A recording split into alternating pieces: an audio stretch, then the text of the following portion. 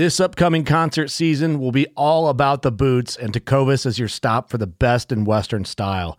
Tecovas has seasonal and limited edition offerings this spring and summer, including men's and women's boots, apparel, hats, bags, and more. All Tecovas boots are made by hand in a time-honored tradition with timeless styles that are always on trend. And Tecovas has first wear comfort with little to no break-in period. It's hard to find this level of comfort paired with this level of style. Stop by your local Tecovas store, have a complimentary drink or two, that's WCB style, and shop new styles. The smell of fresh leather and friendly staff are at your service. Many stores even have leather custom branding to make your boots truly personalized. And with regular live music and events, there's no in-store experience like it. If you can't make it into a store, just visit tecovas.com. That's TECOVAS.com.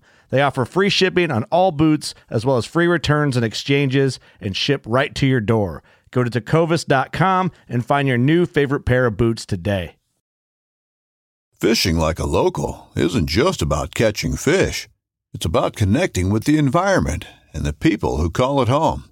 It's about hearing the stories and traditions that have been passed down for generations and sharing unforgettable moments with the people you meet along the way. Fishing like a local is having an experience that stays with you forever. And with Fishing Booker, you can experience it too, no matter where you are. Discover your next adventure on Fishing Booker. From the Palmetto Swamps to the Piney Woods to the Oak Flats, you're listening to the Louisiana Bowhunter Podcast.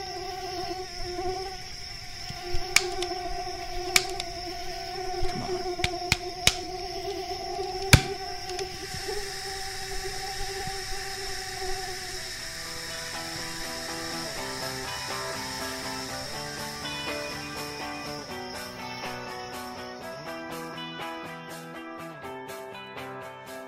You're listening to the Louisiana Bowhunter Podcast, presented by Scree Gear, performance hunting apparel, performance layering system, and the risk-free promotion for the Whitetail Starter Bundle is still going for another week or so to the end of October.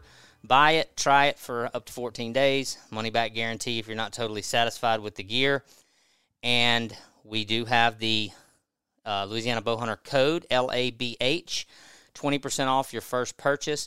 That won't apply to already discounted sale items and as well as the bundles because they're already discounted. But if you want to fill your cart item by item or you just want to pick up a few things and try it out, use the code LABH for 20% off your first purchase. And follow them on social media, YouTube. Find out all the things you need to know about Scree Gear right there and all the media and stuff that they're putting out. So check them out. Shop online at screegear.com.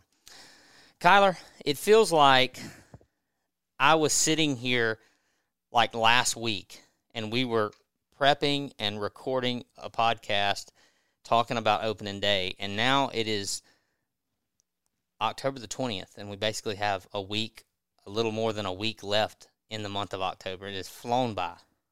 Yeah, time flies when it's 87 degrees outside. Yeah. Well, we did have one good weekend, and I'll say, for those of you that listened to the podcast that we did with Ronnie that was released earlier this week, following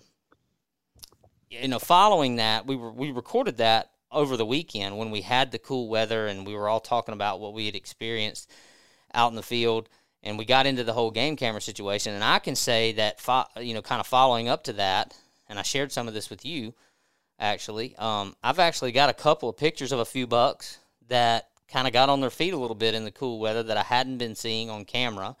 And actually spending a little bit of time out in the woods, I'm starting to see some scraping activity, as a matter of fact, in a few places that are pretty common where I normally see them. And another really interesting thing is I've got this one mature buck, the one I sent you the picture of with the funky-looking horn. Yeah. I don't know what happened. I'm not sure. He's funny. Yeah, I asked you if that counted as a brow tine or a drop tine or just like a. I don't know what it is. It looks like you know what it looks like. It looks like he ran into a wall and just mushroomed the end of his main beam, and it just forked out in three different directions. It looks like a discount drop tine is Yeah. what it looks like. So, Like an off-brand drop tine. he's a cool deer. That's the kind of thing I like too. I love deer like that. Like I love unique deer because my take on that is anywhere I go, whether I go out, to my own property or somewhere out of state, like I'm always looking for something really unique because my take on it is when you kill a really unique horned buck, like it is, you might kill a nice 8-point. I mean, a really nice 8-point. But the idea is, I mean, you're probably, if you're fortunate, will kill another 8-point similar to him at some point if he's just kind of a typical 8-point, right? Sure. But if you kill something really unique, he's probably the only one you'll ever kill like that.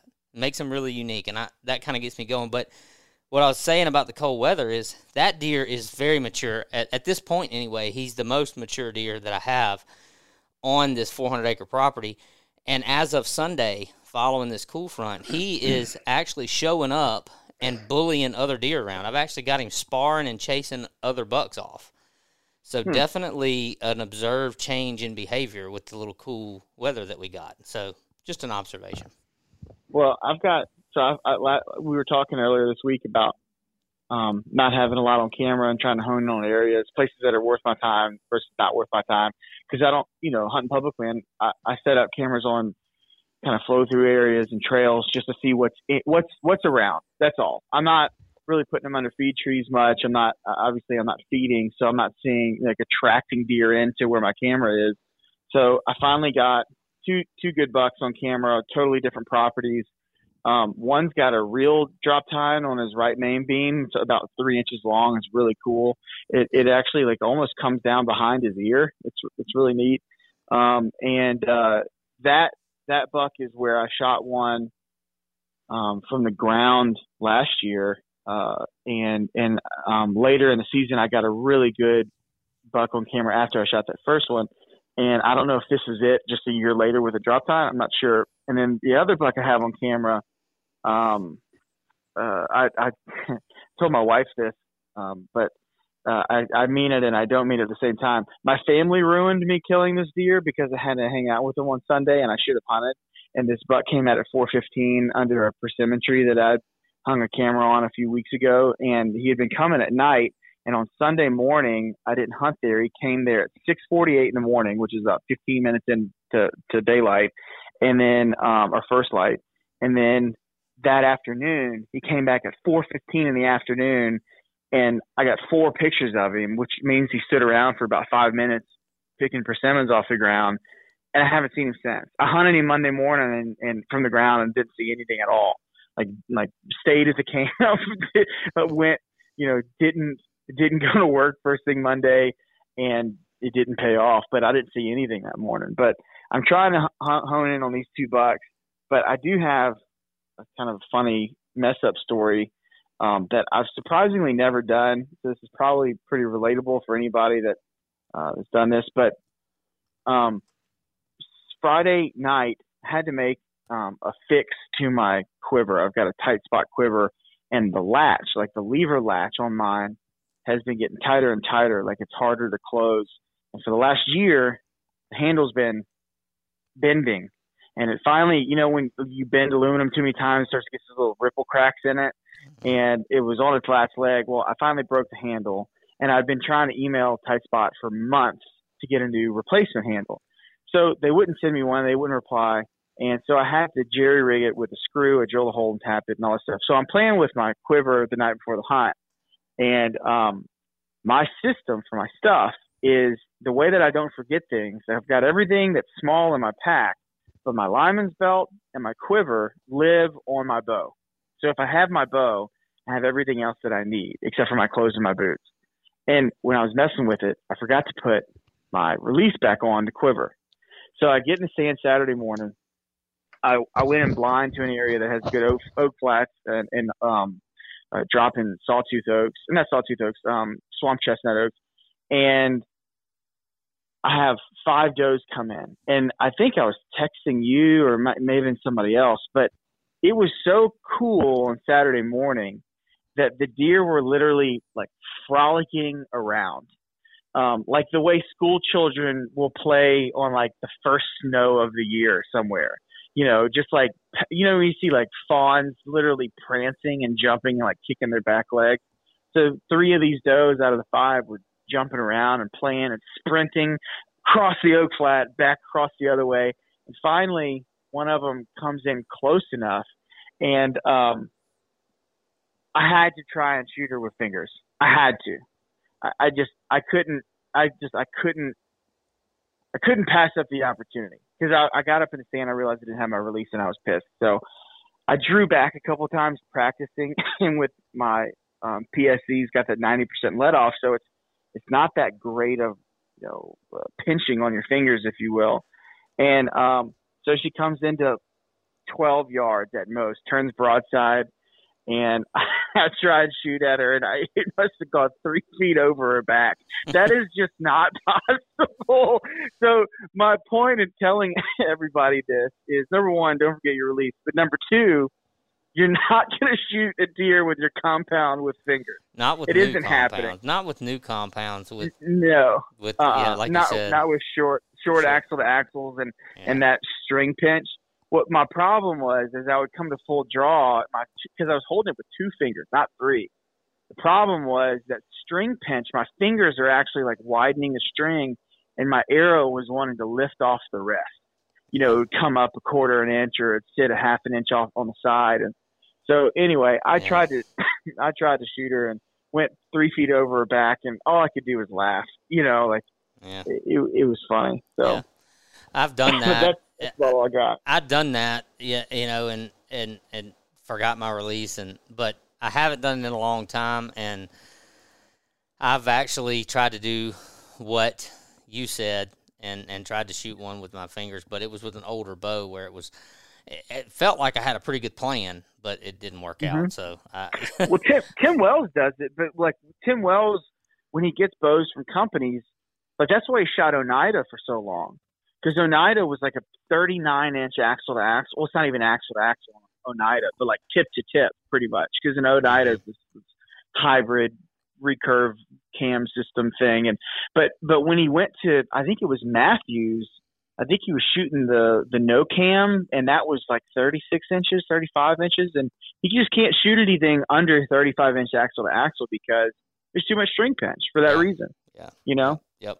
So anyway. That's all I got. That's the only stories that I have from the weekend. Yeah, I've never done that in like 10 years. I've never done that. Well, so, anyway, yeah, the cooler weather definitely has got things changing. I mean, the woods even look a little bit different.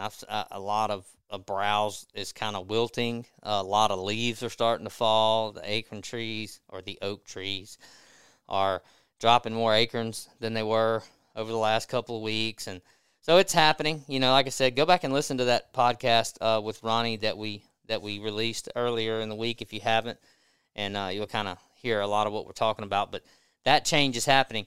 For today, I'm really excited about this podcast because we've been trying to line this up for a couple of weeks now, and we're going to talk with Dr. Bret Collier from LSU. And Dr. Bret is a wildlife biologist by trade and a professor in a number of different wildlife studies at LSU and involved in a lot of other different things. And today we're going to try to pick his brain about some Louisiana-specific topics like food plots, natural browse, and some deer biology, and also maybe hear a story or two. So I think it's going to be a great conversation. Our guests every week are brought to you by our friend Brian Chamberlain, the Chamberlain Lending Team with Movement Mortgage. And if you're in need of a residential loan, primary or secondary vacation investment, cash out, rate reduction, renovation for add-ons, any of these kind of needs, contact Brian. Nobody does better. Low credit scores, potentially 0% down, and the Movement Mortgage, 42% of their profits go towards charitable organizations through the Movement Foundation, and that sets them apart.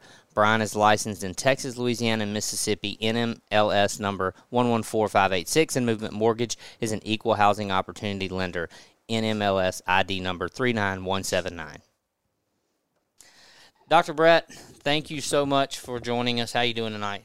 No, I'm glad to be here. Thank you for having me. I'm doing pretty good. You guys are saving me from grading exams the rest of the evening. So this is nice. So I appreciate it already. Well, like aren't we saving you from having to clean your house? We have some friends. I have a friend coming in from out of state to hunt with me here in Louisiana this weekend, and his family's coming as well to visit with my family. And so my wife is on a cleaning spree, before company shows up. So this is getting me out of cleaning the house. So me and you are kind of we're winning tonight. My kids are in there getting barking orders on cleaning, and I'm out here doing a podcast in my office. So it's that's going pretty well for me too. So I'm sure that I know that if you've ever listened to my Strutcast podcast, you may have heard an episode that I did with Dr. Collier on turkeys, and that's something that he's very involved in. But for this episode and for our purpose here at Louisiana Bowhunter, we're talking mostly about deer. I don't know if I did a great job introducing, so why don't you just kind of tell everybody what all you're involved with here in Louisiana and at LSU? Yeah, sure, guys. And like I said, I'm thrilled to be here. And I don't want anybody to think that I'm a one-trick pony that just studies things that gobbles. So as I was telling the guys kind of earlier before we got started, I suppose that the best way for the listeners to classify me is I'm the game biologist for Louisiana State University, and I'm the one that keeps his feet dry. And that basically means that I don't study ducks. We've got a really good biologist next door to me, Kevin, that is the waterfowl biologist for the state of Louisiana and for LSU, that works here in the state. But I'm the guy that studies all the more upland game, your deer, turkeys, squirrels, quail, rabbits, that kind of stuff. Typically in support of the Louisiana Department of Wildlife and Fisheries. I work a lot with the Wildlife Division focused on information gathering that they need to make good management decisions on public lands and advise private landowners on what management they should do. And also to assist the state agency whenever they're making or considering making regulatory changes. They like to come to the university folks to kind of help plan studies and do designs and work with them on evaluating questions so that they're not making changes or going to the commission in a vacuum. And then the other part of my job obviously is I teach here at LSU. Classes in everything from, wildlife conservation policy, kind of like how the sausage gets made with regard to regulations and conservation, all the way up to wildlife management techniques, which I think most of the students in our program kind of call it the jumping on stuff class. So that's me in a 2-minute nutshell or less. So, yeah. I know just from talking to you over the last couple of years that you have got as much going on as anybody I've ever met as far as the outdoors goes. So you were telling us, like, we're gonna pick your brain on some very Louisiana specific things because we want to talk about some food plot strategies and techniques and as well as natural food source conversation and things people should be looking at and things that they should know about what our deer in Louisiana, how they live and what they do. But you were telling us a story about your recent trip to Texas, and I want you to kind of tell us a little bit more about that and about what you guys were doing down in Texas with your students this past week. I'm certainly glad. And if I go a little long-winded, I apologize ahead of time for the listeners. It's just that it's an exciting opportunity, and it was really great for the students, and that kind of makes me happy. So. Yeah. Really, really reduced introduction. I took my wildlife management techniques class down to a piece of property that is a foundation property. It's the East Foundation, which is down south of Hebronville, Texas. So it's about as south as you can get in southern Texas, and it's in the South Texas brush country. And the East Foundation has had a long-term deer research project on a effectively unhunted deer population because there's not deer hunting on the foundation property, and working with Texas A&M Kingsville, they've been basically doing a whole lot of capture operations where they capture deer, both males and females. Sometimes they put collars on them. Sometimes they put tags on them, and all that kind of stuff. So one of my former graduate students, his name is Landon Schofield, who worked actually on turkeys here in Louisiana for his master's degree with me at Louisiana State, is the range and wildlife biologist down there for the foundation. And we had an opportunity to take my class down there to do helicopter net gunning deer captures this past weekend. Now, of course, I wasn't sticking students in the helicopter, right? Yeah. There are professionals that do that, but the students were handling kind of all the on the ground operations, both LSU students and Texas A&M Kingsville students working together. And it was a really great experience for our kids, because catching deer in Louisiana is effectively done one of two ways, right? If you're in a coastal system and you can force the deer out into the water where they're swimming, you could just roll up on them in an airboat and reach down and grab them and, drag them up into the boat. And that's an easy way to catch a deer. It doesn't sound very easy. It's a lot easier than just jumping on one that's running, but at least you can get your hands on them. Yeah. And then the other way is typically we use a chemical immobilization, where somebody sits in a tree stand over a bucket of corn and you dart them and knock them unconscious, and then you work them up.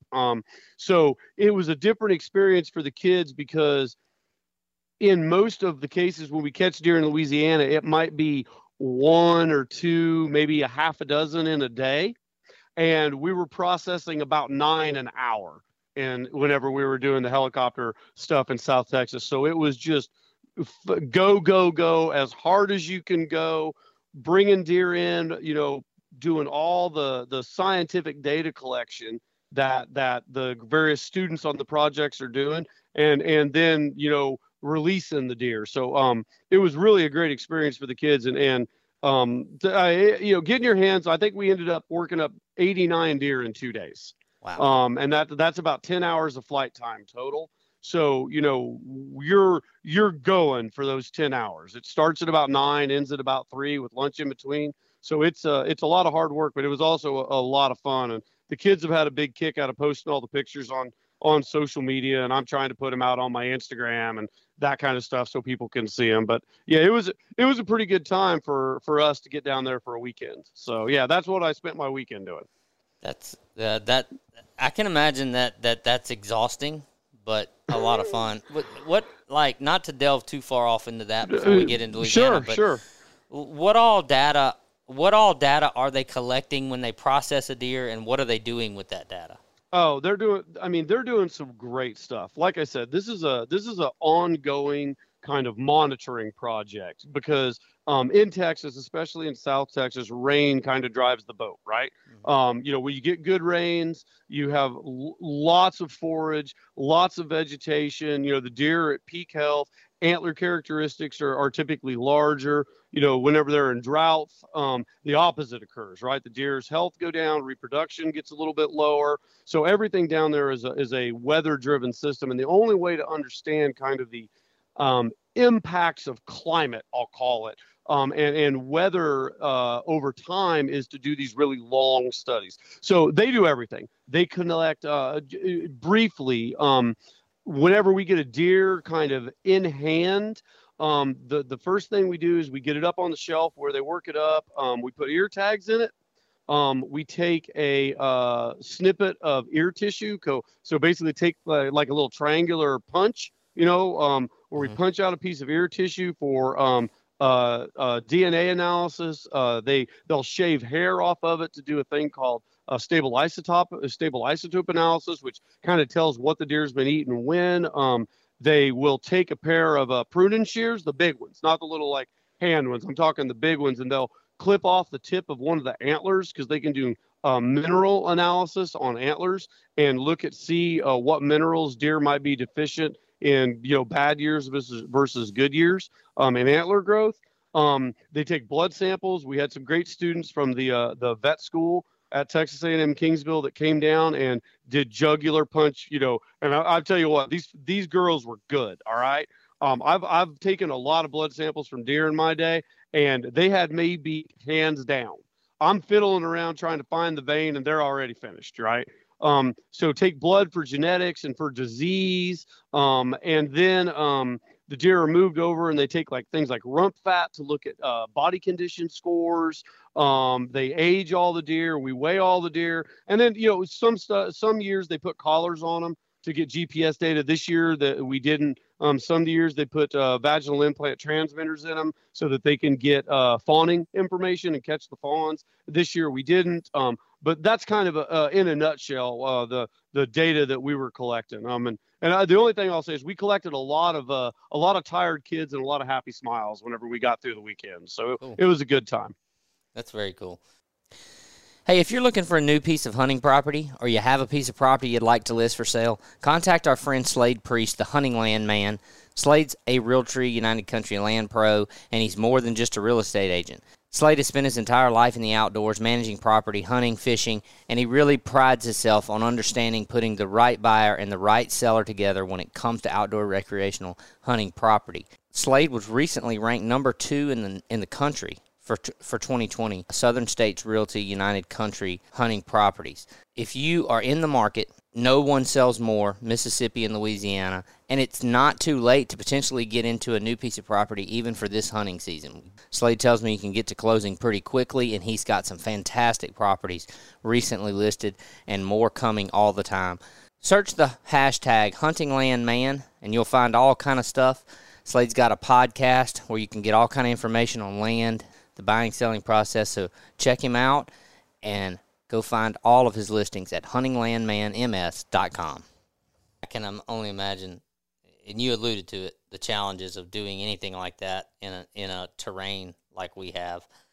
But, man, to have that data, Oh, yeah. I mean, and, our state, the Louisiana Department of Wildlife Fisheries, and specifically, Jonathan Bordelon and Scott Durham before him, those guys have done a great job on long-term data collection on deer in the state of Louisiana, especially tied to not only the harvest data that we all collect, from our DMAP clubs and our private lands and that kind of thing, and the check stations at the WMAs, but also working with LSU and other universities on science data collection. Like, for instance, Louisiana has one of the longest running browse surveys that has occurred all across the United States on, both public and private land, where they go out every year to the same properties and actually survey for how much of deer browse is being eaten, because it gives them an idea of deer density on the landscape. So there's all kinds of different, I guess the point is there's all kinds of different data types that go into deer population management, and all of us working together kind of bring a different thing to the table. Yeah, we've had Jonathan on this podcast twice now. In our this is our 72nd episode. Okay, we've had him twice, and we've actually he's talked a little bit about that browse survey in other conversations. So yeah, we're very lucky to have him and some of the others that work in our department, because our state, we feel like, or at least I feel like, our state does a pretty good job with the resources it has. So, talking about Louisiana, obviously that's what we're here for. And one of the topics that we really wanted to pick your brain about is food plots. This time of the year, for all of our private land hunters, it's either get them done, you're trying to finish them up, or maybe you just finished them up. So what we kind of want to talk about some of the things that hunters should be looking at that they should stay away from. I mean, I don't know if you guys have any necessarily studies or anything that you've worked on, but as far as our climate, our state, some just kind of do's and don'ts for food plot techniques in our state. What kind of information do you have about that? Yes, no, absolutely. And there's a lot of stuff out there, and I'd be remiss if I didn't point out the name Dave Moreland, which I think everybody who's probably listening to this is going to know. And I'm going to lead off with that. Okay. Every single thing that I say, he has said it more eloquently and better. and that's okay, right? Because Dave's kind of, I mean, when you want to aspire to talk about what vegetation deer use, everybody in Louisiana, everybody refers back to Dave Moreland, right? Yep. So I want to just caveat that. Here's kind of where I'll start out at.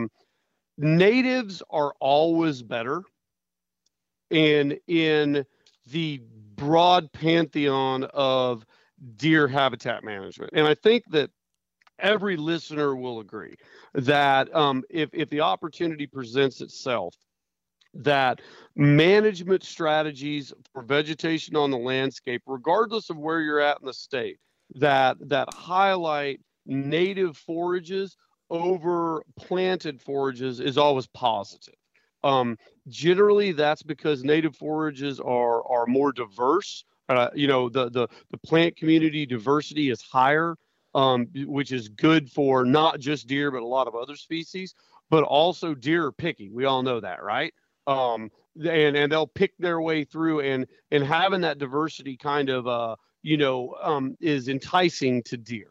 That said, native forage can be managed a bunch of different ways. Probably in the vast majority of the state of Louisiana, that's not bottomland hardwood, pure bottomland, wet all the time type of hardwood. You're talking about putting some sort of fire or some sort of a mower or bush hog or brush management on the ground, right? Generally, that's what we're talking about. But as we get into food plots, and I'm going to transition here, and I hope that's okay, because I figure that everybody doesn't need to listen to the biologists talk about native habitat management all day long. And if they do, they can email me and I'll talk to them then. When we move into food plots, obviously what we're talking about is they serve two different purposes, and it depends which kind we're talking about, right? If you're talking about a cool season food plot, right? What people are putting in the ground generally now. That's focused predominantly on attracting deer for hunting and winter carryover. That's generally in the broad kind of paintbrush type of thinking. That's what we're looking for. We want to have some lush vegetation that I think I heard you guys talking about a drop tine buck earlier, if I'm not mistaken, right, that somehow manages to draw that guy out exactly when we're sitting in our tree stand and we've got our release with us, right? Yes. So be sure you bring your release with you. Yeah. All the forage in the world doesn't do any good if you don't remember your equipment, right? Right. And don't get me wrong, I'm the guy that forgot his shotgun once in Illinois heading out for deer season opening morning. Hey guys, hunting season is finally upon us. We're starting to feel some of that fall weather. And if you've had some success or you're expecting to and you're looking for taxidermy work, contact our friend Brian Anders at the Taxidermy Shop, located at 2582 Highway 48, Liberty, Mississippi, conveniently located right in between Centerville, Liberty, and Gloucester. Whether you're chasing deer and ducks in the fall, big gobblers in the spring, or you land that trophy fish, give Brian Anders a call at the Taxidermy Shop at 601-248-6945. The Taxidermy Shop is family-owned and operated, not too big, not too small, offering quality work in a timely manner. Call Brian Anders at the Taxidermy Shop, 601-248-6945, or check them out on Instagram at The Taxidermy Shop. Understanding that cool season management is typically looking at more of an attractant than a maintenance activity. I don't want people to forget, as part of this conversation, warm season management, warm season food plots, because in areas where you potentially have the combination of low forage availability or higher deer densities, maintaining females in good condition during the stress of reproductive activities, especially whenever they're lactating and feeding offspring, warm season forage can play a role in that. So I don't want hunters to think that it's an either or type of situation from the use of food plots. It's an and type of question, because they both play a role both in maintaining the availability of forage for deer over the course of the season. And they also play a role as an attractant in keeping deer kind of in the area and on your area if you're providing a nice combination of natives and then other palatable food resources. So I think that's probably a good place to start to segue in, guys, if that makes any sense. Is that all right? Yeah. So I think probably let's just kind of bury the lead and start at the top with what would be in our current state being mid to late October, and like I alluded to, probably the time frame when most people are either just finishing up food plots or they're trying to hurry and get them done. I think probably some of the more pressing question would be, what are, as far as our area goes in the state of Louisiana, what are some of the best things to plant for the cool season food plots? And what are some of the kind of must-have, must-do sort of practices that you need to ensure that you are not only growing vegetation, but you're growing palatable vegetation that is good for the deer and attractive to the deer? Yeah, no, you're absolutely right. And I guess the first thing I'll kind of spin that around on what are the must-do things that you need to do. I'd really suggest to everybody out here that if you have the time and interest in, there's nothing worse than, and I say this both jokingly but not, there's nothing worse than laying in, trying to lay in a clover patch or trying to lay something in and it not coming up, right? Right. And I think that most people, myself included, sometimes don't think about the soils that we're planting stuff in, because an awful lot of what gets grown depends upon the characteristics of the soil, pH being the predominant one. And if the listeners don't know that, what we know, soil, pH basically is a measure of acidity, and soils can be, too acidic or not acidic enough is basically the easiest way to explain it.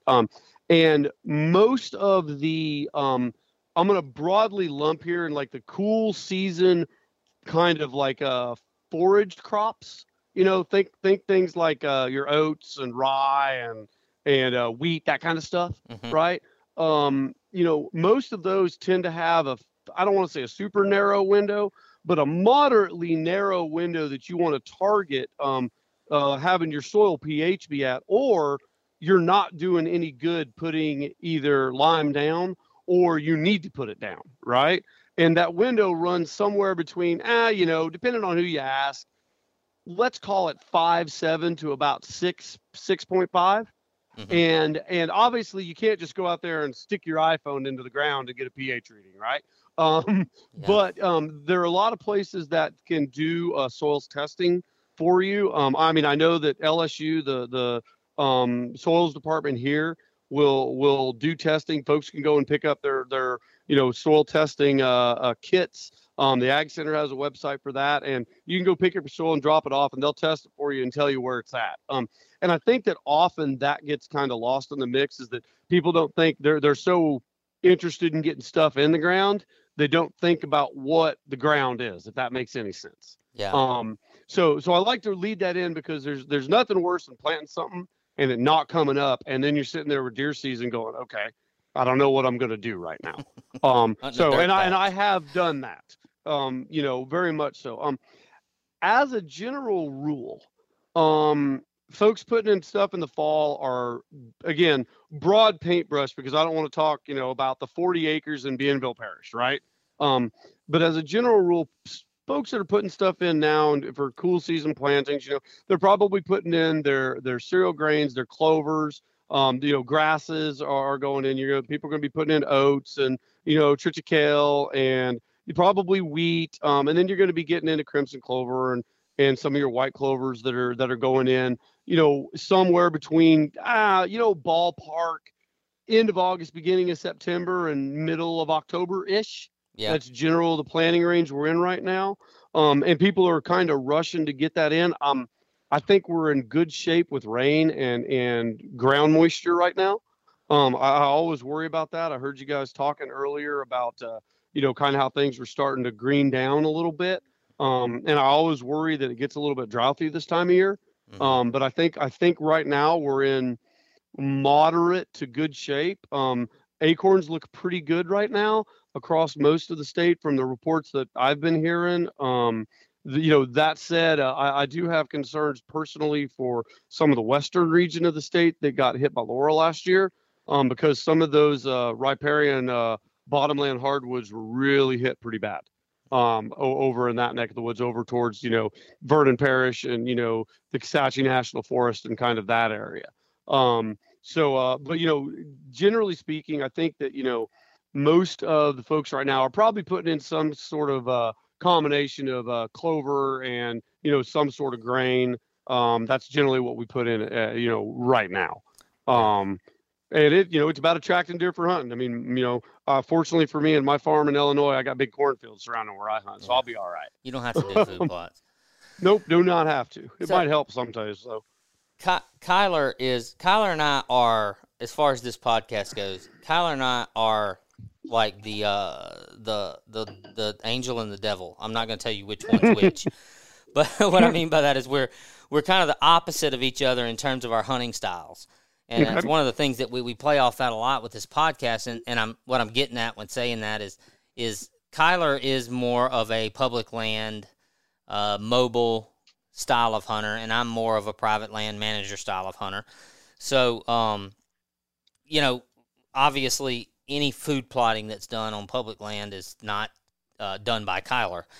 But I did find a feeder on public land last weekend, which is pretty fun. It was just a standard public land trough feeder strapped to a tree.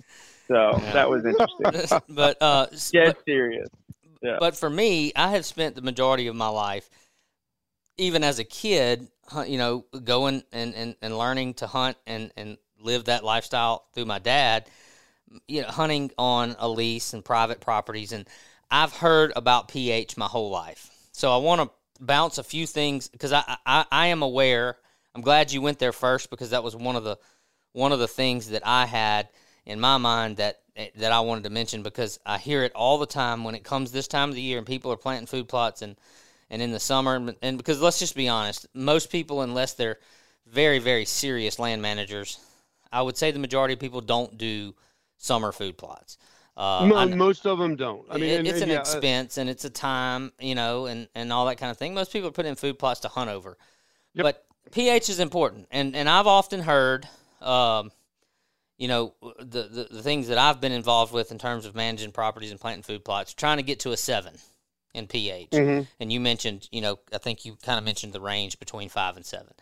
As a ballpark, yeah. So a couple of things that I've heard and learned, and this doesn't come from science. This comes from people talking about what they do and, just practices passed down over generations.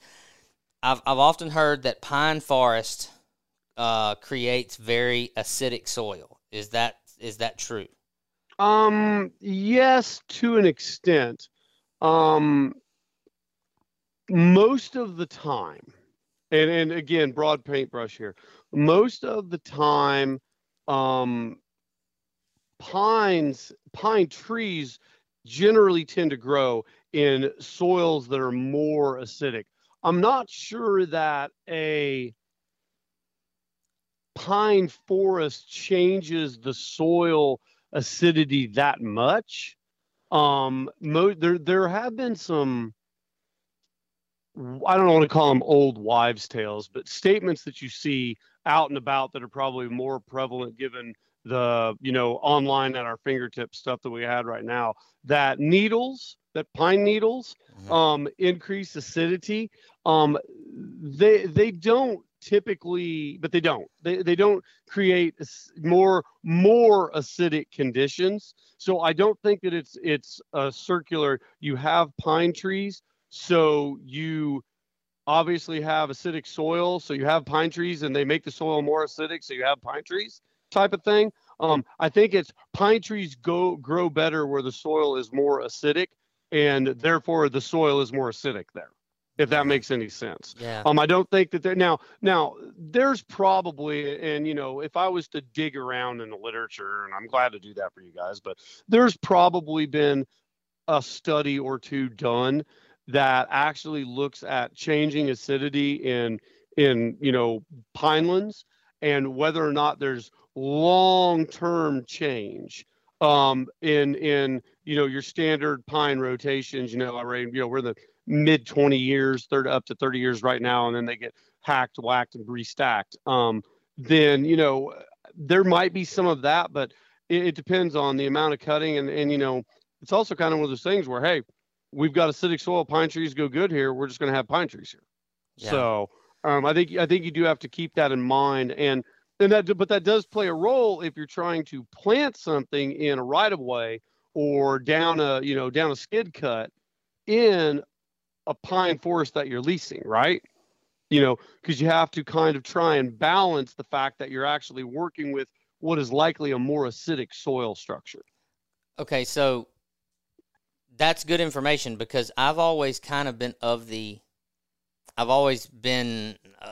not necessarily of the opinion, but I guess learned, not behavior either. I'm struggling to find the word, but I've always kind of taken it as a fact that when someone comes in and clear cuts hardwood forest and replaces it with pine managed, short rotation pine management, that they're turning their soil acidic, and that they are going to have to do more to offset that when they create food plots, now that they've removed the natural hardwood forest and replaced that with heavy pine plantation. Is that so? You're saying that that's probably not exactly true. I'm saying it's not exactly true. That is absolutely correct. I'm saying that there's obviously, whenever because you're thinking wholesale change here. We go into a hardwood forest, cut it down, and plant pines. Obviously, the soil chemistry is going to change, a little bit, right? Mm-hmm. Because you've completely changed not only the forest structure, but you've changed the detritus that now hits the ground.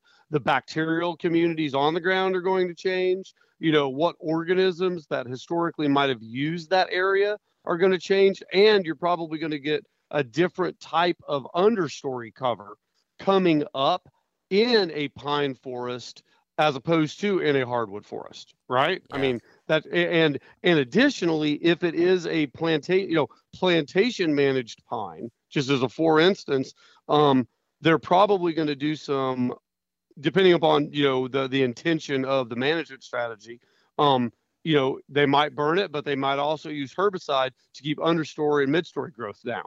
Mm-hmm. All of those things have different impacts on basically the soil chemistry. So it's not 1-to-1, but it's also I don't want to just push it out of hand. You know what I mean? Yeah. Dismiss it out of hand either, because once you change the complete environment of a system, you obviously are going to expect to see some changes in soil chemistry. Yeah. Okay. So that's a very logical based way to look at it, and that makes perfect sense. I could have been making it all up too. I mean, what do I know? Well, I'll say this: you stayed away from the term wives' tale, and I will come in behind you here and confirm that, at least in certain segments of the deer hunting population in the South, and some of the segments that I've come up in and learned from, there is a common belief that, very, very simply put, the addition of pine forest to the area creates acidic soil in a more simple way, that you're saying, well, there could be change, obviously, because there's broad change. Everything could experience change for lots of factors, but the trees themselves are not dumping acid into the ground and changing the chemistry 1-to-1, which that's good, because I think there's no way I'm the only person that's ever been told that while they're at the camp planting food plots with the old timers.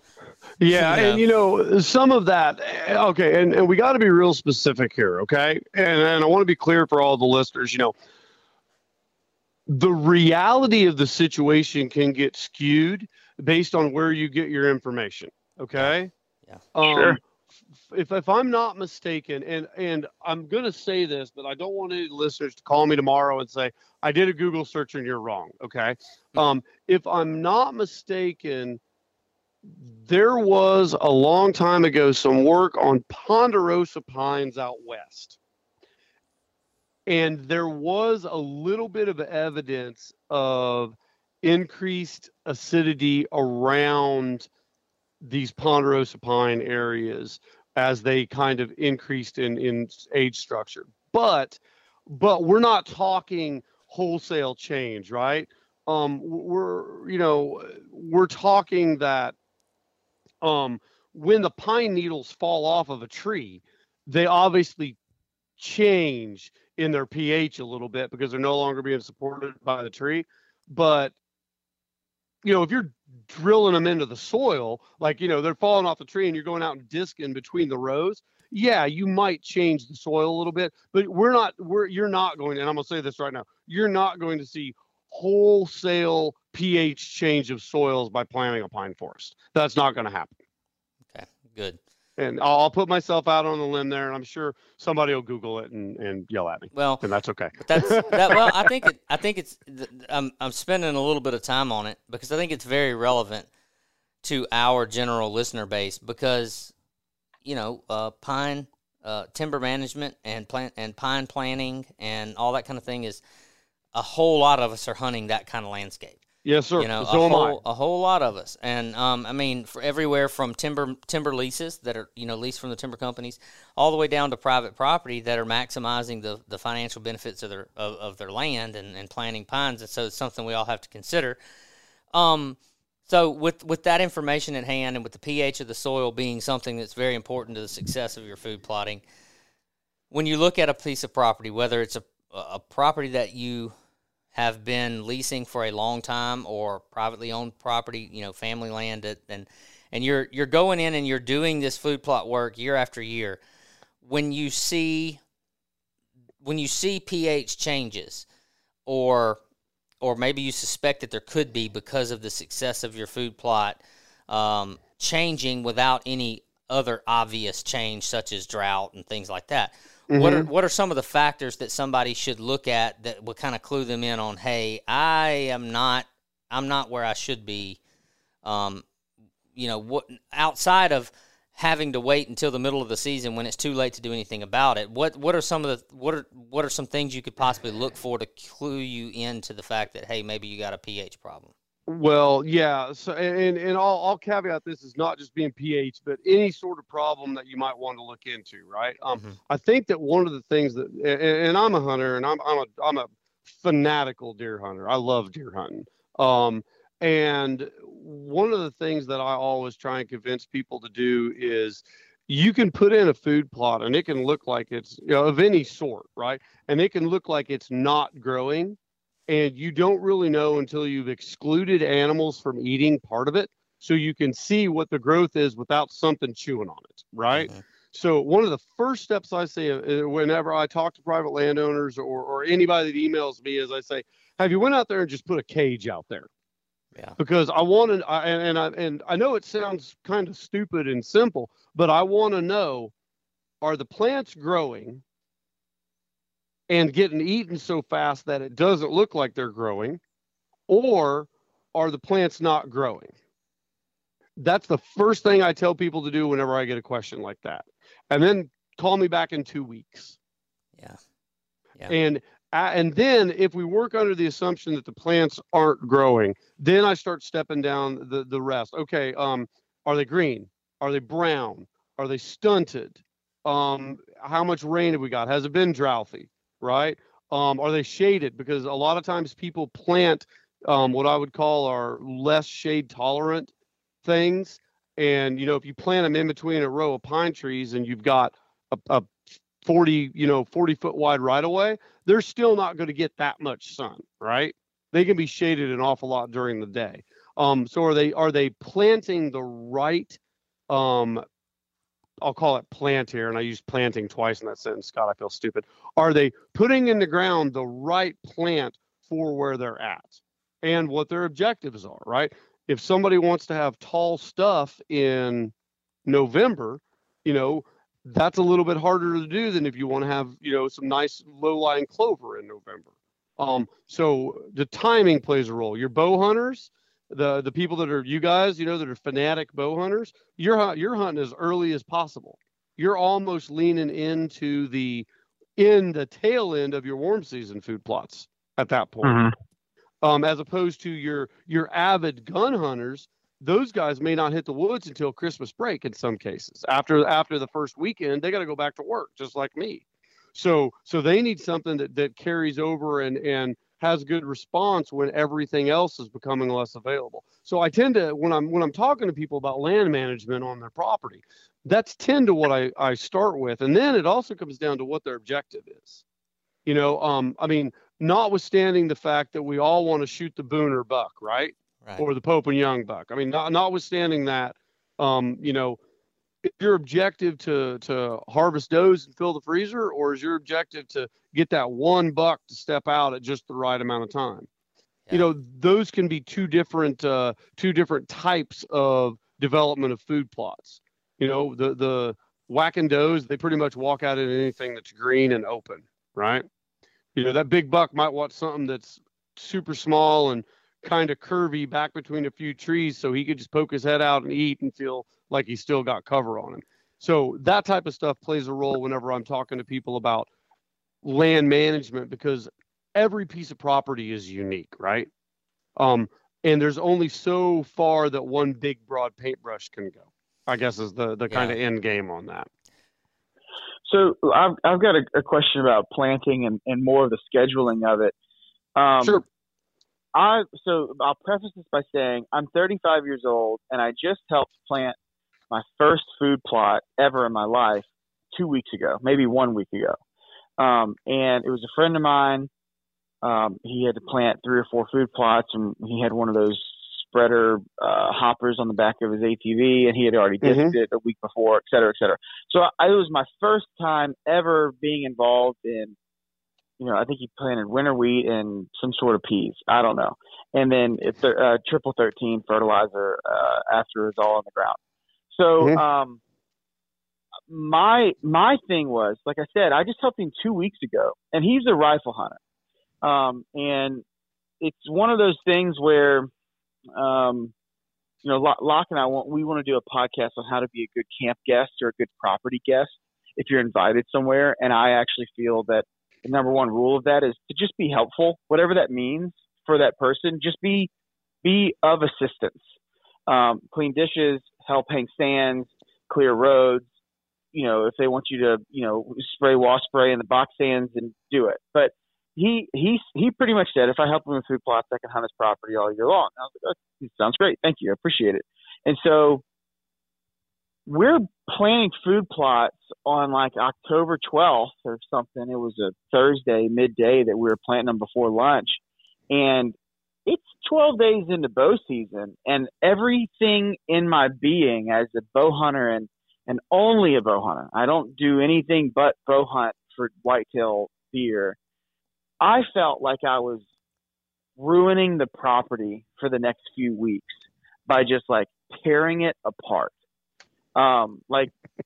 Because everything and that's because, like I said, like Locke said earlier, I'm a public land hunter. And what I love about public land is that everybody that's hunting that place is locked into the same set of rules. We don't know each other most of the time. You don't know who's on that place on, 8,000, 10,000, 20,000 acres with you. But you're pretty much the number one rule of public land is don't disturb anything at all.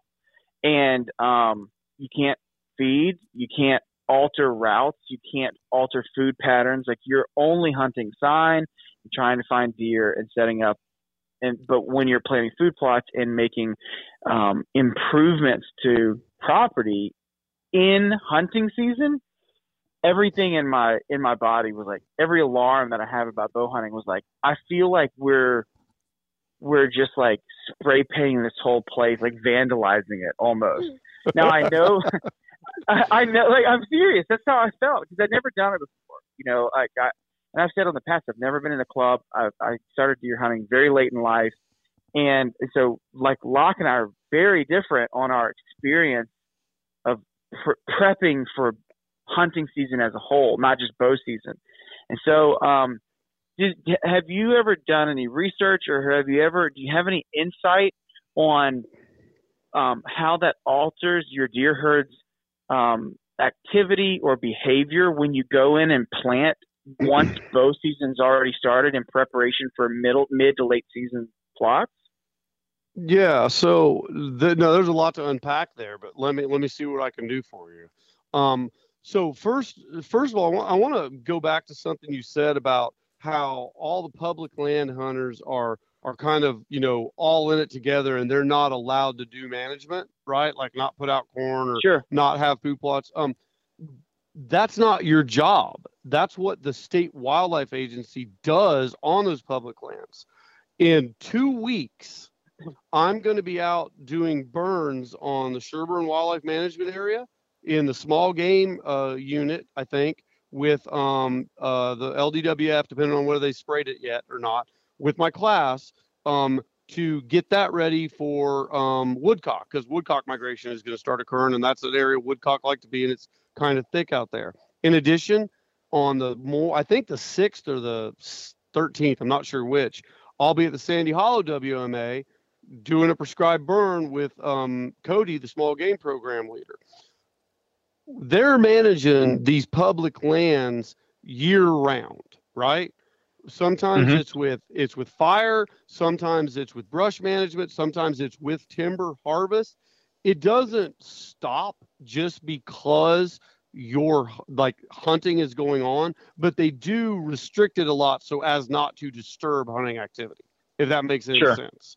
So, so there's a lot of stuff going on out there that the average, kind of average public land hunter, although I'm not sure there is an average public land hunter because we're a weird group, right? But may not know about because they don't know what's going on in April, right? Or they're probably not thinking about the fires that are being put on the ground in February and the impacts that it has on the vegetative community the following October. But the state is. So there is, to get at that question, there is stuff going on. It just may not be the same as putting in a cool season food plot in, last week, right? Or a couple of weeks ago, which could. So here's what I'll say to you. There's not, off the top of my head, admittedly, I can't think of a paper that's looked at or any science that's looked at the actual implications of putting a food plot in on, did that disturb deer, for instance, which I think is kind of the intent you were getting at. Absolutely, yeah. Yeah, I don't think that, what I do think that the science says is based more on the idea or the concept of disturbance in general, in that the more times people are out in an area over a short time window, the broad paintbrush less likely an animal is to use that same area. I think that the literature and the science is pretty clear on that. However, the caveat is, if you go out someplace every day for a week and you're just banging around and being noisy and doing stuff, things are probably going to stay out of the area. And they're going to move, deer in this example, they're going to move to a different portion of their range and hang out, right? But when you leave, we don't see, all the evidence I can think of, we don't see them staying away. They just kind of reintegrate the area that they avoided back into their movement patterns again, if that makes any sense. As long as it's still usable, right? Like we didn't build a house there. Sure. They may avoid the disturbance a little bit, and there's quite a lot of literature on that, quite a lot of science on that.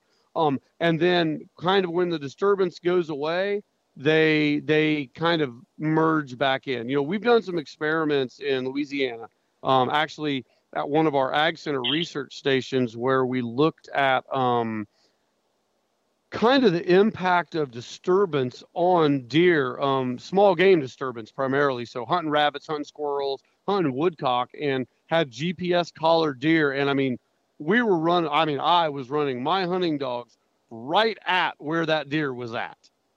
And, yeah, the deer would run away, and it'd run 300 or 400 yards away and get away from me and the hunting dog, and we'd go hunt through the area. And then, the next day the deer would move back in there, Yeah. and we go hunt a couple of days. So I think that there's pretty good evidence scientifically that, deer are going to respond to acute disturbance, meaning high intensity, short duration. But I don't think that putting in a food plot's going to have any long-term detriment to deer movements. Now, that said, if they, blast the food plot in right in a travel corridor that a bow hunter is using, the bow hunter may be, he may be, shut down for a week or so until them deer kind of get back and get used to it. So that's kind of how I look at answering that. Did I cover everything? Yeah, yeah, absolutely. It was more of like an emotional response to tearing this place up, and also the fact that we did circles in a Can-Am 1000 with pikes for like 6 hours in a straight. so it was. I mean, every ounce of my being as a bow hunter is kind of like very close to being a ninja. Like, don't make any sudden movements. Don't let anybody know you're here, and then get out of there without everybody knowing that you were there. And if you can do that and get close to deer, you'll be successful. And so this was just like the antithesis of that perspective that I have towards the woods. And it was, I guess all I'm saying is maybe I'm the weird one because I just never experienced that type of preparation before. And it was really off-putting to me just by comparison to how I typically hunt and where I typically hunt. It's almost November, and I cannot wait to head up to Southeast Kansas and chase big bucks at 180 Outdoors. You've heard me talk all about them. Hunt180.com, your Southeast Kansas connection. And if you're in the market to own your own property, lease your own property, a fully guided hunt, a semi-guided hunt, whitetails, turkeys, waterfowl, these guys do it all. Hunt180.com. Hey, you heard us mention they're doing a late-season split waterfowl hunt in January. There's still a few spots remaining. And if you're looking for some of the best spring turkey hunting, check them out. You will not be disappointed. And some of the best whitetail ground you can find. Lease, own, fully guided, semi-guided, your Southeast Kansas connection, hunt180.com. I'll add this, and then I have one more question for Dr. Collier about the food plots. But sure. So to date, and this is talking very specifically about your question, Kyler. To date, I have put in 18 food plots in this month, as of today. 18. Yeah. 9 in Vicksburg, Mississippi, and 9 in East Feliciana Parish, Louisiana. Last week, I went to a friend of mine's property on Wednesday and Thursday and helped him plant his 9 food plots in Vicksburg. Okay? So Wednesday, I got there middle of the morning, and I tilled and disc 9 food plots. Okay? Some of these food plots, this is a new property that he just purchased. This is the first deer season will be on it, but it's been deer hunted in the past. There's existing areas is what I'm getting at. But in this situation, there were several different locations either directly in line with or very near these food plot locations where there were feed sites with cameras for collecting inventory on deer and stuff like that. We haven't hunted the property at all thus far. So Wednesday, I spend 8 hours on a tractor, disking, tilling, in and around these feeders, opening up, getting the ground ready to plant seed on Thursday. On Wednesday night, on the cameras, as well as with my own eyes on Thursday morning early, there was fresh deer sign and pictures of deer in and around this freshly tilled ground within hours of me being there with the tractor. Mature deer, as well as young deer and does and everything else. And I've experienced that basically my whole life. Even here in Louisiana, you plant the food plots, and it's like, especially on some properties where they're used to those food plots going in these same locations every year, you'll plant a food plot, and if you're lucky enough to get a rain within a couple of days, you'll have deer out there eating in those food plots within 2 or 3 days of those first sprouts coming up. Oh yeah. They don't pay it any attention. I mean, I've literally been on a tractor, just disc on the ground, wide open, tearing stuff up, and had a deer walk across the other end of the food plot. I will say that back when I lived in Baton Rouge, there was a property that I hunted that had a field in it, and I would always try and anticipate when they were going to bush hog it, because I would see a ton of activity even an hour or two after they finished and left. And so, I understand that. I guess, like I said, it was just a new experience for me putting a food plot in specifically, but I guess it makes sense. It's really no different than bush hogging or cutting lanes or anything like that. Deer have been very curious to that stuff. I can say to validate your point that even though I've been doing it my whole life, the general tendencies and traits of the hunter that's inside of me always has a little bit of that feeling whenever you're disturbing the woods. When I'm down on a tractor in an area, maybe I'm working a food plot, and I know I've got a couple of bow stands in and around that food plot that I'm looking to hunt on the first good weather day, and I'm on that tractor thinking, I am absolutely letting everybody know. But I've been doing it my whole life, and that, I know in my mind, my experiences tell me that it doesn't matter, but you can't help but feel that way because, like to your point, as a bow hunter specifically, you're trying to get very close to animals that don't know you're there. And so everything you do from the minute your boots step into the environment, your kind of general foundation mindset is to be invisible, and to not let anything know you're there. And then when you're doing land management and putting in food plots, as the example we're using here, that's the exact opposite of that. You're basically letting everything know that you're there. So it feels different. So the one other question I wanted to ask about the food plots, and this is another one of those podcasts, Kyler, where we could literally talk all night. But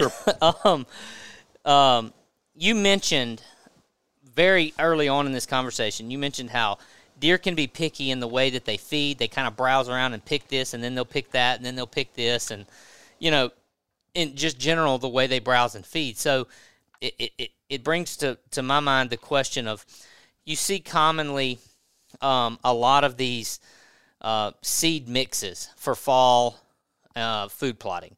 You'll have a 6-way, a 7-way, even a 10-way premium, and you'll have, your winter wheat, your oats, your rye, peas, broadleaves, clovers. You'll have all these different seeds. Now, I've heard two different strategies that define that process, and I'm curious your thoughts on those. The first is to offer the diversity, which is kind of what I'm thinking based off of what you said, is the deer can be a picky eater. So these does may be out there feeding on the grasses, and that buck, he may be wanting to come out there and feed on the clover, for example. So you're offering a diversity. But I've also heard that a lot of these fall cool weather seed blends that people plant, one of the benefits of them is everything that's in there has kind of its own timeline for palatability and growth rate and all that kind of stuff. So they're kind of designed so that if you plant that in October, from October through the entire season, all the way into the winter months of January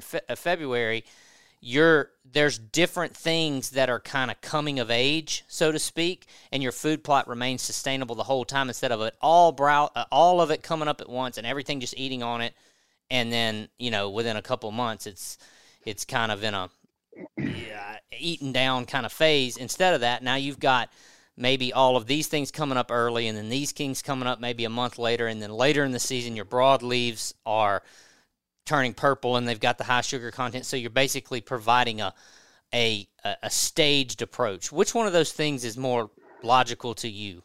That, or just simply the diversity of many different types of things? Obviously diversity is important, but the only thing, I tend to think that the idea of having a mixed forage plot's a good idea, especially for generally for cool season.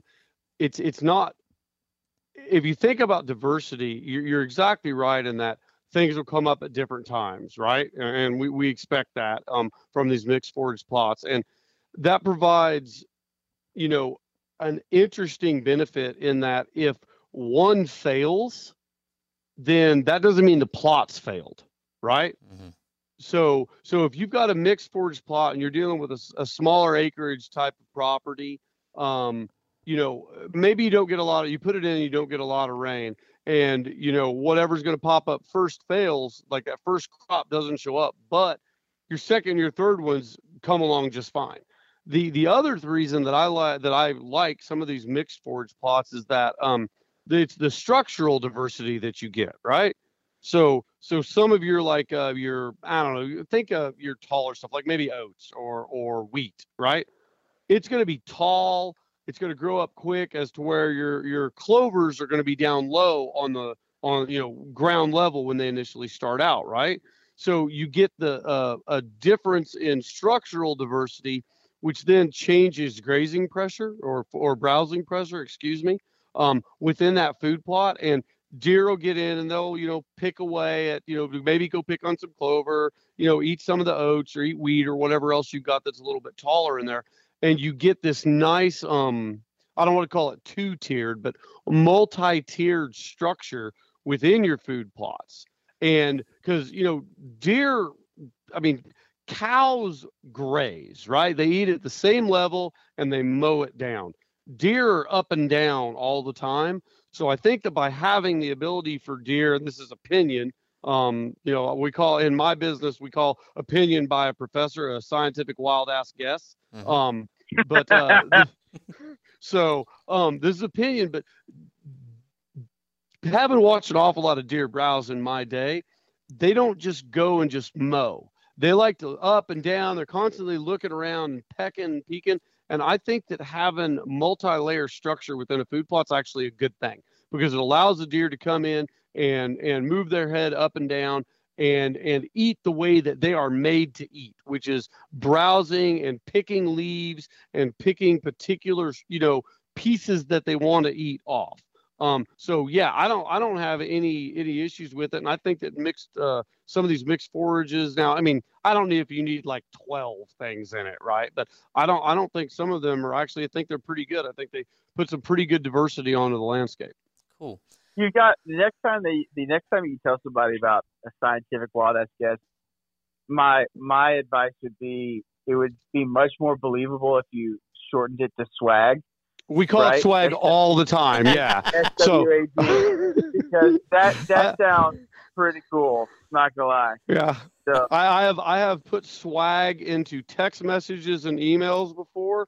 Anytime my dad says something, growing up, as he did with farm and everything, or my mom, it's always, well, back, when I was farming. So I just say, well, when I was professoring, we call my opinion a wild ass guess. But it's a scientific one at that. So yeah, that's cool. Well, all right, I'm going to introduce where I think you were going. So me? Yeah. No, you have no idea where I'm going. Okay, I'm taking a hard right, but you go first. Okay, so I was just going to say that that's a lot of good information on food plotting. I think that we're going to have one group of people that have already planted their food plots that's going to send Kyler and I the message that, hey, how about you do that a little bit earlier next year?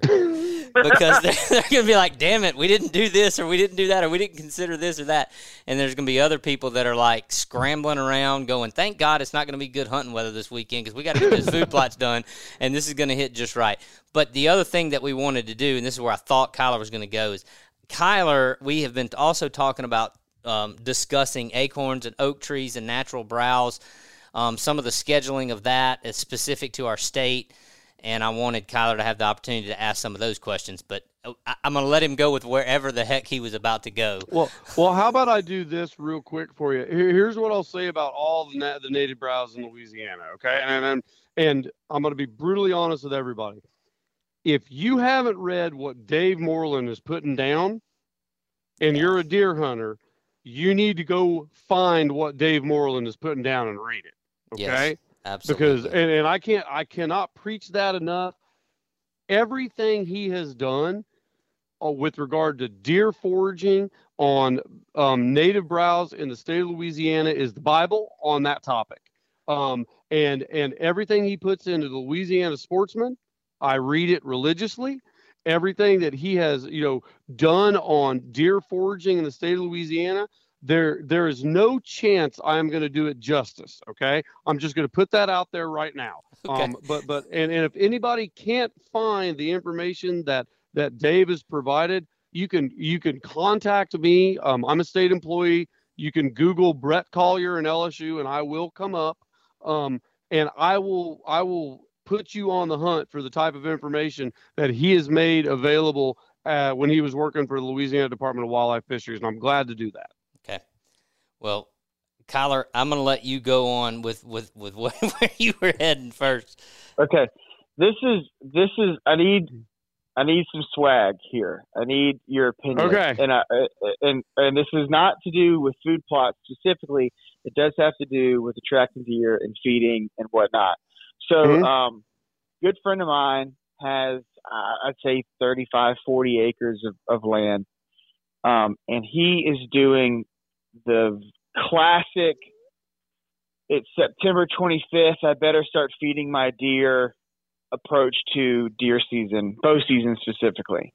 And all he's getting is nighttime pics of great deer between 10 and 3 o'clock in the morning. 10 p.m. and 3 o'clock in the morning.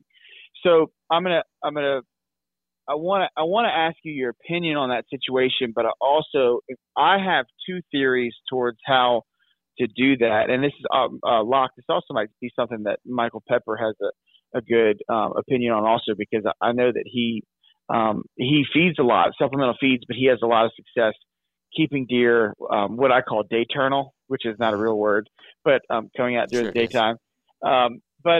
Anyway, my friend Taylor says, he sends me pictures from a cell cam, and he says, how do I get these MFers to come out in the daylight? Right? This is what he says. And it's, some nice bucks and whatnot. And so I said, well, tell me a little bit about when did you start feeding? How do you feed? Blah, blah, blah.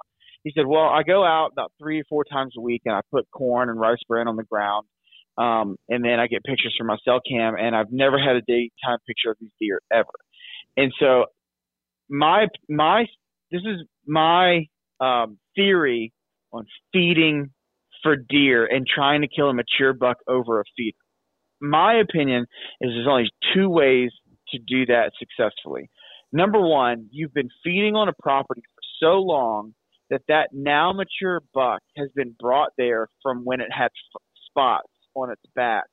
And a feeder, whether it's gravity or food dropped on the ground or a sling feeder type, is normal in that deer's world. And not only that, but you feed year round a lot of times, or springtime or whatever. That's my logical approach to how to get like a quote unquote mature deer to go to a feeder if you're trying to bait it literally into a place where you can shoot it. My other opinion is, I think if you start feeding heavily with not food plots, but like actually providing food out of a bag, if you start that right before the season, it's a huge red flag to the deer, is my opinion.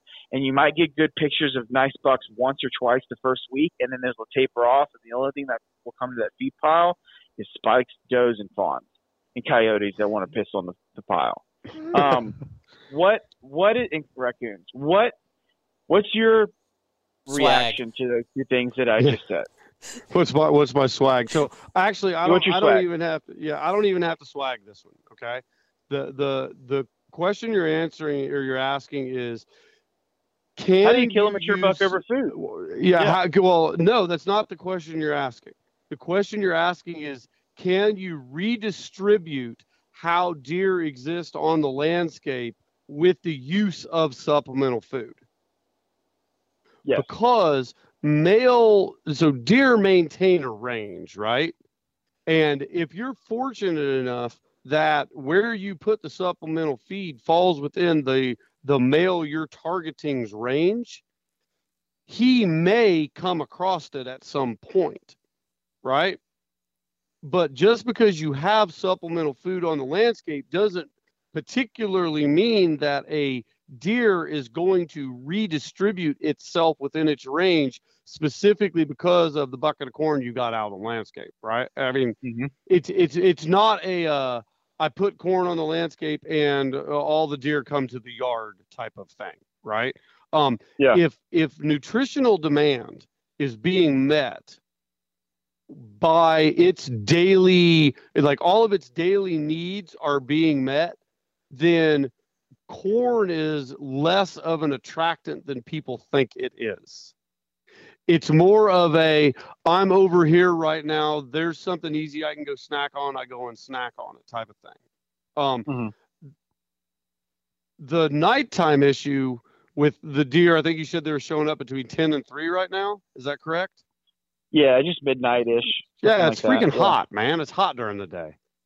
Yeah. That'll change here in a few weeks. I mean, it hit, 70, this morning in the 60s. Yeah, that'll change in a few weeks. But I don't think that people generally recognize deer from trail camera pictures that they get and then target those deer over food plots and that kind of thing. All that comes down to whether or not the deer just happens to be moving in your neck of the woods. And some deer just don't. That's just the way they exist. Just in the window you happen to be out hunting them, they're on the other side of their range, and it doesn't matter what you put on the ground, right? Decoy of a doe, I mean, a buck with antlers, throwing corn on the ground, throwing rice bran on the ground, wheat, whatever. They're just not going to come there. There are some deer that are damn near not killable, would be what I would argue. And no amount of corn on a particular spot is going to do that. Now, you're more likely, to your other point, you are more likely to get a repeated visit if it's available longer, right? Yes. Because a yearling buck is going to walk out there and, man, if they find corn, they're going to be there every single day. Because that's, a fawn or a yearling, that's an easy food resource for them. They don't have to travel very far. A buck, a large buck, a mature buck, he's got other things he's got to do. He's got to figure out where the females are at in his range. He's checking to see if anybody's in estrus. He's trying to figure out, is there any competition in the area? So his mind's not strictly on just eating as opposed to that, that fawn or that juvenile male might be. So that's why they tend to show up more frequently. Does that make sense? Does that answer your question in a hand wavy sort of sense? Can I go ahead? Go ahead. Now, I wanted to paint a hypothetical that I don't think is all that hypothetical. I think it's probably very common. And I want each of you, to kind of opine on if I'm hitting on something here, okay? And some of this has to do with swag, and some of it just has to do with logic. So I imagine, and I know when I say I imagine, what I really mean by that is I do this. Okay. So, and I'm sure your buddy probably does too. So I'm a good enough deer hunter. Can I stop you for a second? Yeah. Can I say that I imagine drinking beer and not get myself in trouble? Yeah, sure. So I think that I'm a good enough deer hunter, or at least I pay enough attention, that when I go out and I put a pile of corn and a camera in a spot, I'm choosing the spot based not only on the fact that I think this is a pretty good area, probably in that range of the deer that I'm after, but it's probably also on the outskirts because I'm not trying to disturb him. I'm trying to attract him, right? So I'm on the out. So naturally, I'm putting myself in a situation where I'm probably, if my figuring on this whole deal is right, I'm probably on the outskirts of his primary range anyway, because I'm trying not to bust up in there and blow him out. In doing that, could it be that could you lend any credence to the idea that, okay, so you talked about this deer's distribution within his range and what he does. I'm on the outskirts of his range. So eventually at some point he does come across this food and he's like, that's pretty cool. I like that stuff. But to your point, he's not going to redistribute within his range. This is on the far outside of his range, and he's smart enough to know, that this has changed because it's in his range. So therefore, he's like, okay, in the middle of the night, I'll ease my way over there and get some of that because that's good to eat. But it's safe at night. It's kind of a comfortable redistribution within my range without actually getting up in the middle of the day and going over there, which is kind of outside of my daily norm. Could that be what a lot of us are doing? That's why we don't get any pictures of these deer during the day, because we're providing a really easy way for this deer not to come there during the day? Yes, possibly.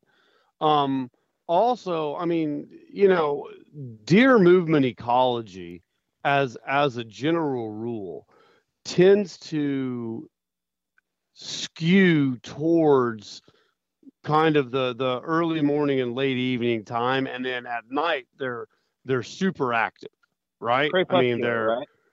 Yeah, they're I'm sorry, say that again. Crepuscular. Yeah, crepuscular. Yeah, diurnal, crepuscular. And so generally speaking, you could have a spot out on the landscape that you bait in this particular example, and it's just a place that the deer just happens to come across, every day whenever it's out there at midnight. And you also, I mean, like any mammal, deer are creatures of habit. And I don't think that we tend to think that, okay, the deer didn't come today, it should have been here today. Well, if its schedule is to be there every fourth day, unless something really disturbs it, they tend to stick to a quote unquote schedule pretty consistently. They run around one area of their range and they move, and they run around another area of range, and they bed in the same spot when they do that. And, they're not this pinball that people tend to think that they are. Does that make sense? Like, they don't just absolutely bang left and right. But sometimes the schedule can be it can be 2 weeks, right? That's like, okay, I'm going to hang out over here for a couple of weeks, and then now I'm going to make a round where I get near the periphery of my range boundary, and maybe I run across that corn, right? And then I'll use an example from a place that I hunt with a friend up in Bienville Parish. I run a collegiate new hunter program here at LSU, where we take college students in the wildlife field that haven't actually ever hunted before hunting. And I was sitting in a stand doing a hunt with a young lady a couple of years back, and we had a deer that I swear that it was a hogshed barrel walk out. That's how fat this buck was. Beautiful 8-point, just huge. And he walks up to the feeder that's out there about 100 yards from our stand, like he knew it was there. And nobody had seen this deer in 3 months on a single camera anywhere on the property. So that means that he either was off the property or we were just on that peripheral area of where he was at. And of course, she got the deers and shot under him, and that happens sometimes. Got the jitters up in the stand. But when you think about how these animals move on the landscape and how we move on the landscape, we're all creatures of habit, right? It's just that their habit may not be on the same time scale. They may not even recognize days like we do. It may just be, okay, I'm here, I've been here for a while, I'm going to meander back over there. So you kind of have to think about that in context. That's kind of how I look at it. Well, so I've actually, Locke and I have a saying, or I have a saying that we repeat pretty often, that deer hunting isn't something you get good at. It's just something you get less bad at over time. Yeah. Okay? And so, along with that saying, I also heavily believe that part of bow hunting success, specifically bow hunting success, lends itself to like the law of large numbers. The more attempts you have, the greater chance of success. And what you're saying is that sporadicness, or that individual scheduling of every fourth day I go to the east side of my or he goes to the east side of his range, and every Monday at 3:00 he goes to the south side. And it's not that scientific, I don't think. Like it's probably unique to each deer, but it's so unpredictable that, in my opinion, even if you know you have a buck on a property and you're feeding or not feeding, but you know he's around, he could be within 200 yards of where you're hunting. There's a low percentage chance that on that particular day he'll come your way, unless you have him on a hardcore pattern, which is typically easier to do early season before they break up bachelor groups, in my opinion. But I've always felt like it was the law of large numbers, or even something like the 10% rule. You try 100 times, you'll be successful 10. I've always felt as if that was a huge part of success bow hunting, because like what you're saying is, if I'm understanding correctly, you can feed all you want, but you're not really going to have a huge impact on that buck's decision to go that way or not for the day. He's not staying up at night dreaming of your Big and J pile of food on the ground. It just happens to be near where he happens to be that day. Am I correct? Yes, that's generally what I would say. Now there's obviously exceptions to every rule, but yes, I would say that.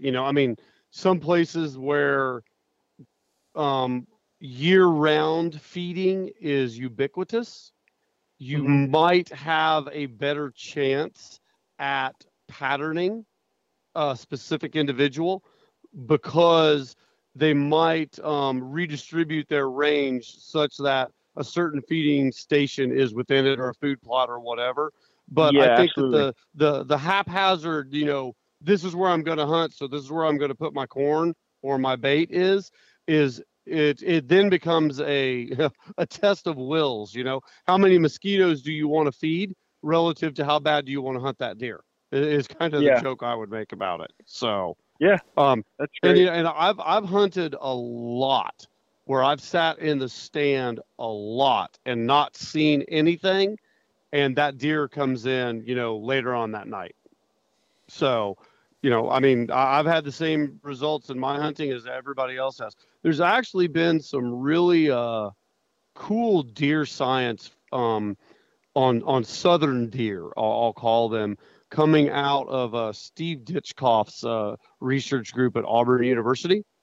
They've been doing a lot of looking with high-resolution GPS collars on kind of how deer respond to hunting, how deer respond to things like moon phases, and solunar events, and there's some kind of neat stuff that Steve's been doing with the work he's doing on and his graduate students, looking at actually how the critters respond to hunters being in the woods. And it's pretty insightful, stuff. And, obviously some of the first stuff was done with does, looking at how they responded to hunting activity over food plots. And, it was pretty neat to see how female deer responded to localized risk, I think was the term that was used in that science. Like repeated high intensity daily hunting events. And it was pretty cool stuff that Steve was doing with his deer lab over there at Auburn. So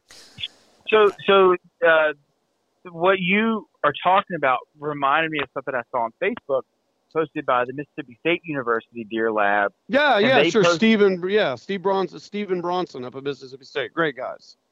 So, yeah, I'm looking at it right now. So they have a post from September 17th where they talk about two bucks that are actually within about a mile of each other. That, like, the patterns of these two bucks, like buck 289 and buck 261, their boundaries of where they spend their time are so interlocked together, like non-overlapping, but they border each other the way that Texas borders Louisiana. Like there's a hard line in between them. And this is obviously I don't know what time of year they were patterning them with this GPS, but it's super interesting because, and by the way, like MSU Deer Lab puts out incredible content for they got a good podcast too on deer. Yes, they do. Management, research, et cetera, et cetera. They've got a deer that crosses the Mississippi River like twice a year and goes over to like Delta, Louisiana, and then comes back, the same time every year. It's really, really interesting. But anyway,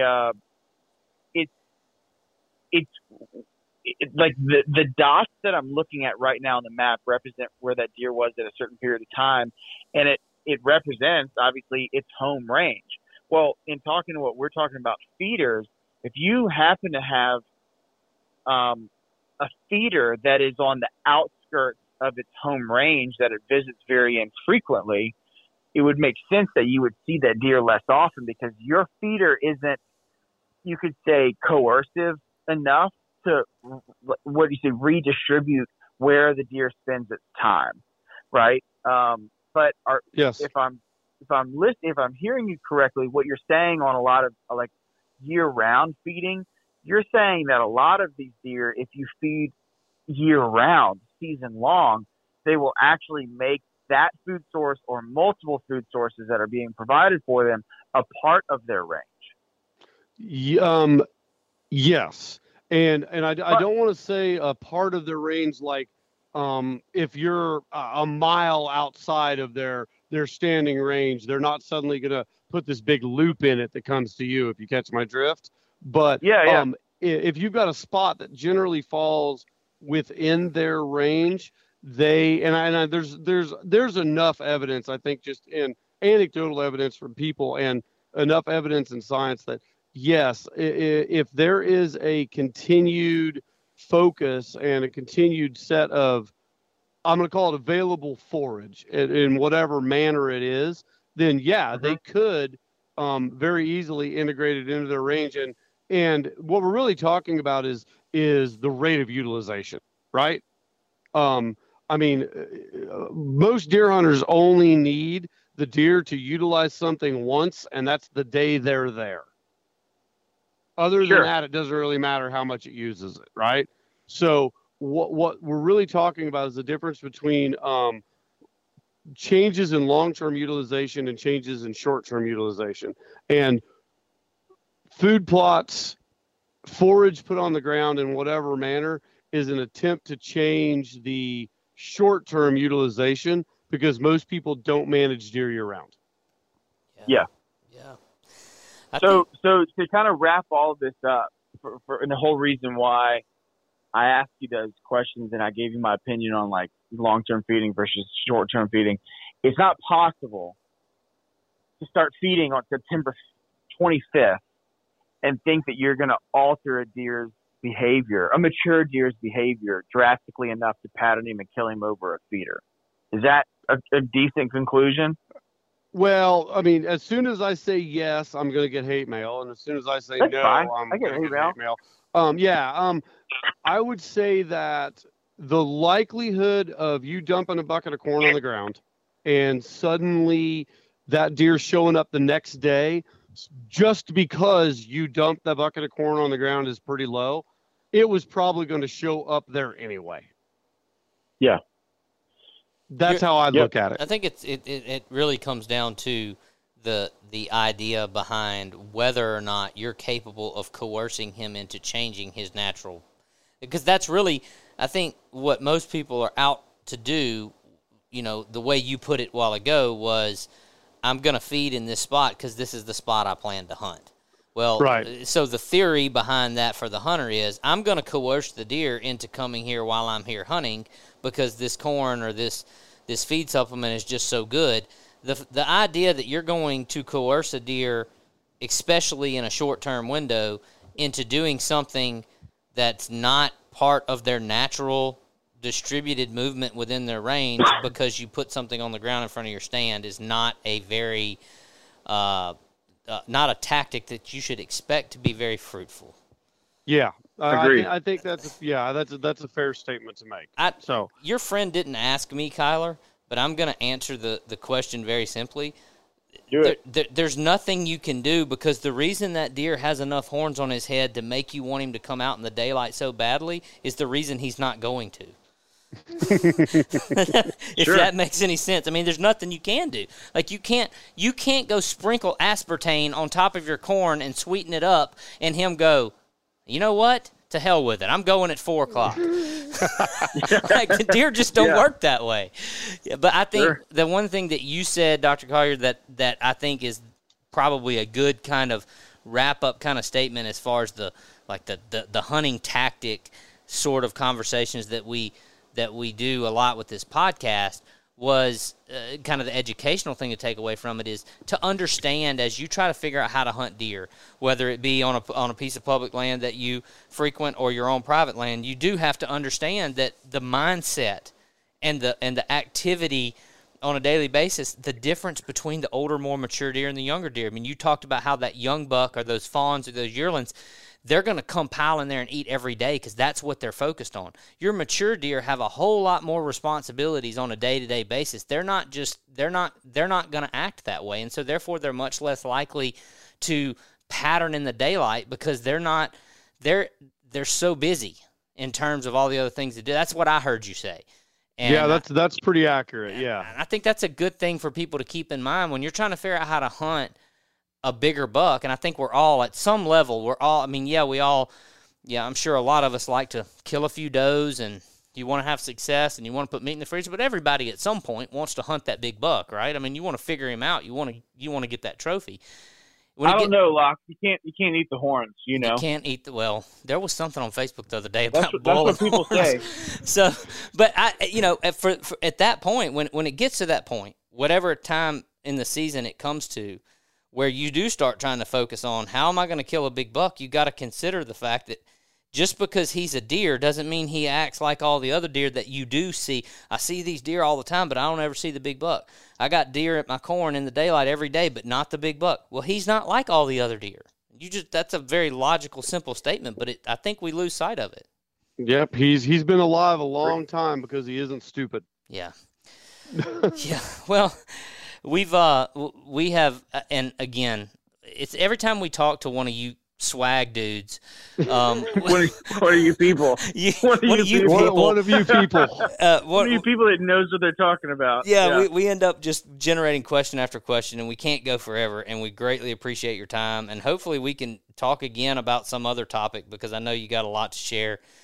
But it's been an awesome conversation, and to your point about Mr. Dave, he's a good friend of mine. He lives right here down the road. His grandkids and my sons play ball together. They're in class together at school, and he's actually been on my turkey podcast, and I've been meaning to get in touch with him and have him on here, and I hope that we can do that because I share your sentiment. He is, if you've never had the chance to listen to him talk at a seminar or any of the things that he's published, the man has spent a lifetime becoming a savant. And you're absolutely right. And if and when you manage to get him on to talk about that stuff, you just delete everything I said about deer habitat and vegetation and from this and just insert Dave talking. And that'll make your podcast, it'll make it a hell of a lot better. Trust me. He's great. I hope to talk to him, but you've been extremely informative too. And absolutely, man, it's been a great conversation. We greatly appreciate your time. No, yeah, absolutely. Anytime you guys want to do this, you let me know. I'm never that far away. Tell everybody how to get in touch with you as far as your department at LSU and the work that you're doing. Yeah, gladly. So obviously I'm a professor at Louisiana State University. If anybody wants to get in touch with me, my email address is on the LSU website. You can basically, the easiest way to do it is just Google Bret, B-R-E-T, Collier, C-O-L-L-I-E-R, and that'll immediately point you to one of the multiple email addresses I have here at LSU. I do the moderate social media type of stuff. I'm moderately active on Twitter and Instagram. Just be prepared not to see pictures of my kids. It's like business only. Pictures of deer, pictures of turkeys, pictures of science, and both of those are underneath the handle Dr. Short Spur. DRSHORTSPUR. And you can find those on my LSU website as well. And of course, I work for the state. I work for the taxpayers of the state of Louisiana. And if you guys have a question and want to send me an email, I can guarantee you a response I will not guarantee you a same-day response because some days I'm just racked like we all are. But I will get back to you if you email me. Awesome. Some days you're in a helicopter shooting deer in South Texas. Yeah. Yeah, so some days I'm taking pictures of students and the deer they catch. And Locke, if you look in your email, you'll see one of those studs right now. Oh, sweet. Yeah, I was going to ask you to send me a picture for the podcast. By the way, I haven't decided, if you two want to vote, whether I'm going to name this episode Swag or Dayternal. I don't know which one yet. I'm going to leave that up Swag. to you guys. Dayternal Swag. Awesome. I hope you guys have enjoyed the conversation as much as we have recording it. Dr. Collier, we appreciate your time as well. You guys be safe. Check out LouisianaBowhunter.com or one of our local retailers. Pick up some of our swag. It's not a guess. It's real. How you like that segue? Nice. Pick up some of the new Louisiana Bowhunter apparel. We got some more shirts and stuff like that coming out very soon, but our new hat designs are on the website.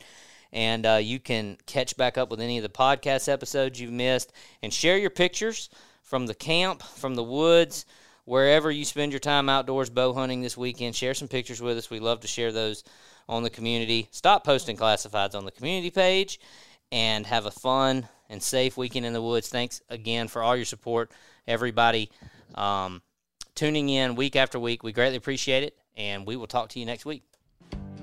Thank you for listening to this week's episode of the Louisiana Bowhunter Podcast. If you have anybody you'd like to hear on the show, reach out to us at info@louisianabowhunter.com. And if you want to help support Louisiana Bowhunter, go by your local archery shop and pick up some merchandise. If you don't have any at your local shop, let us know and we'll reach out to them. Or pick up your gear at louisianabowhunter.com and we'll ship it out to you same day. See you next week.